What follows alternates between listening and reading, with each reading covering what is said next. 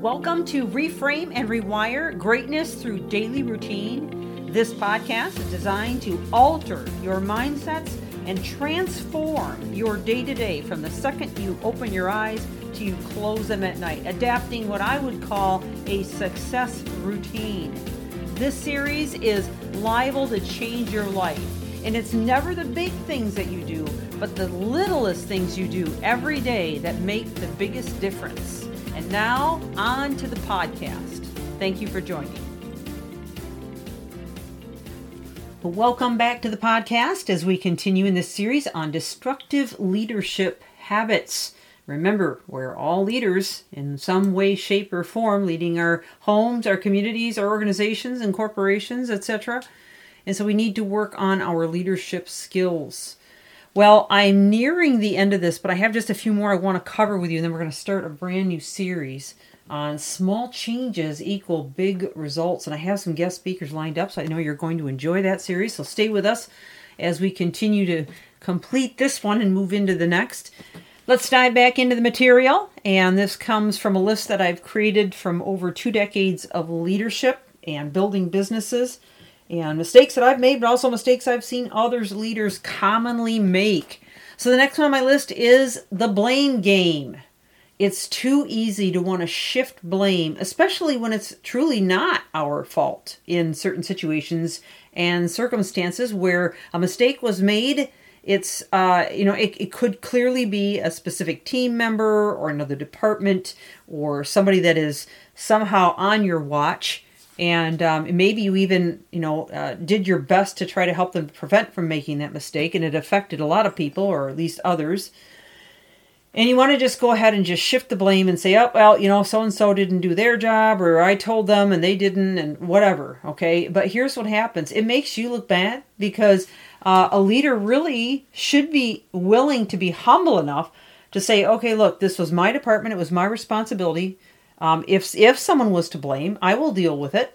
I'm going to take the blame at this point and work through it. And I can promise you, we're going to come up with a resolve, and we're not going to allow this to happen again. So I appreciate your patience with me. I ask you for your forgiveness, and we're going to get right to it and get this thing switched around. And that's really all that needs to be spoken. You don't need to name names. You don't need to blame people.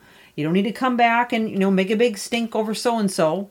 Even if maybe they're making a lot of mistakes. Now, after that particular, confrontation has been resolved in that way, in that very humble, kind, subservient way, then you can go back to whoever it is that you feel is to blame and address it one-to-one in a private way, not screaming and yelling so everybody else can hear it. I honestly have worked with leaders that will go right to that person in front of the whole team, make a big stink over and embarrass them beyond belief.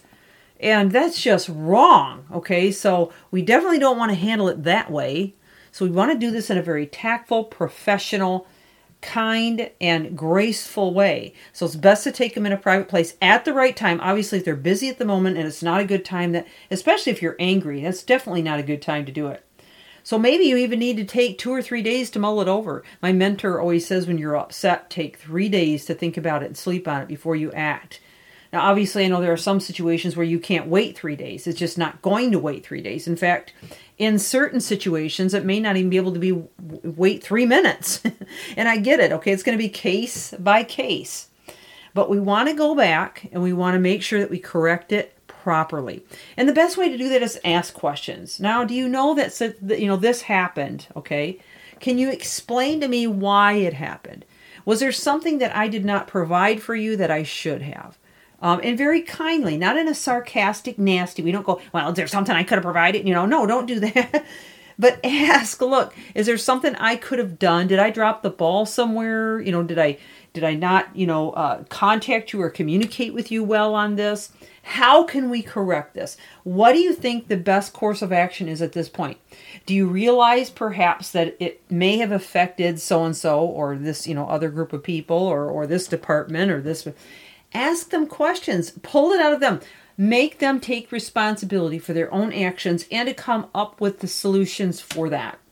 Now, the alternative, unfortunately, is what's used most in these situations, and it's where they go to that person or persons or department or whatever, and they start like this, and they go, I just came from such and such, and I can't believe you did this, and how could you do this, and I told you, and you should have done this, and you should have done that, and how many times do I got to repeat it, and what's wrong with you, and I'm going to have to write you up, and what, and when we do that, all that does is crush that person and make them incredibly defensive, where you're not going to get anywhere with them, and all it's going to do is make them want to hide their mistakes rather than be honest with you about them, okay? So that virtually sets you up for failure in the future with this person, leaving you with no recourse, but possibly letting them go or reprimanding them or having them make so many mistakes that never get corrected because you don't have the open lines of communication.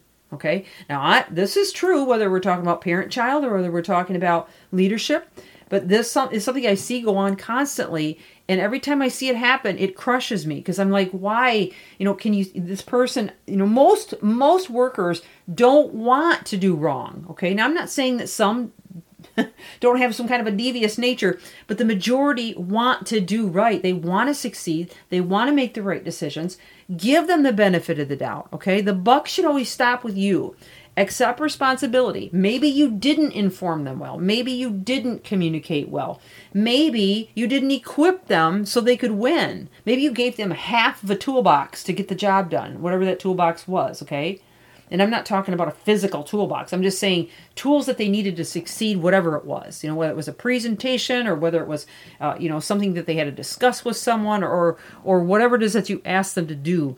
You've got to get behind them 100%. And you've got to learn from your own mistakes and course correct and help them. People will respect you if you see that you're transparent. If they see you're transparent, you're willing to admit you've made a mistake, and you maintain integrity during difficult times and mishaps. Okay, so hopefully this was a good one for you, and definitely don't take the poor me or victim mentality, because that's the worst example you can set. All right, this is Michelle Steffes, Reframe and Rewire, talking about leadership and destructive leadership habits. Join me back tomorrow as we continue. Thank you, and have an amazing day.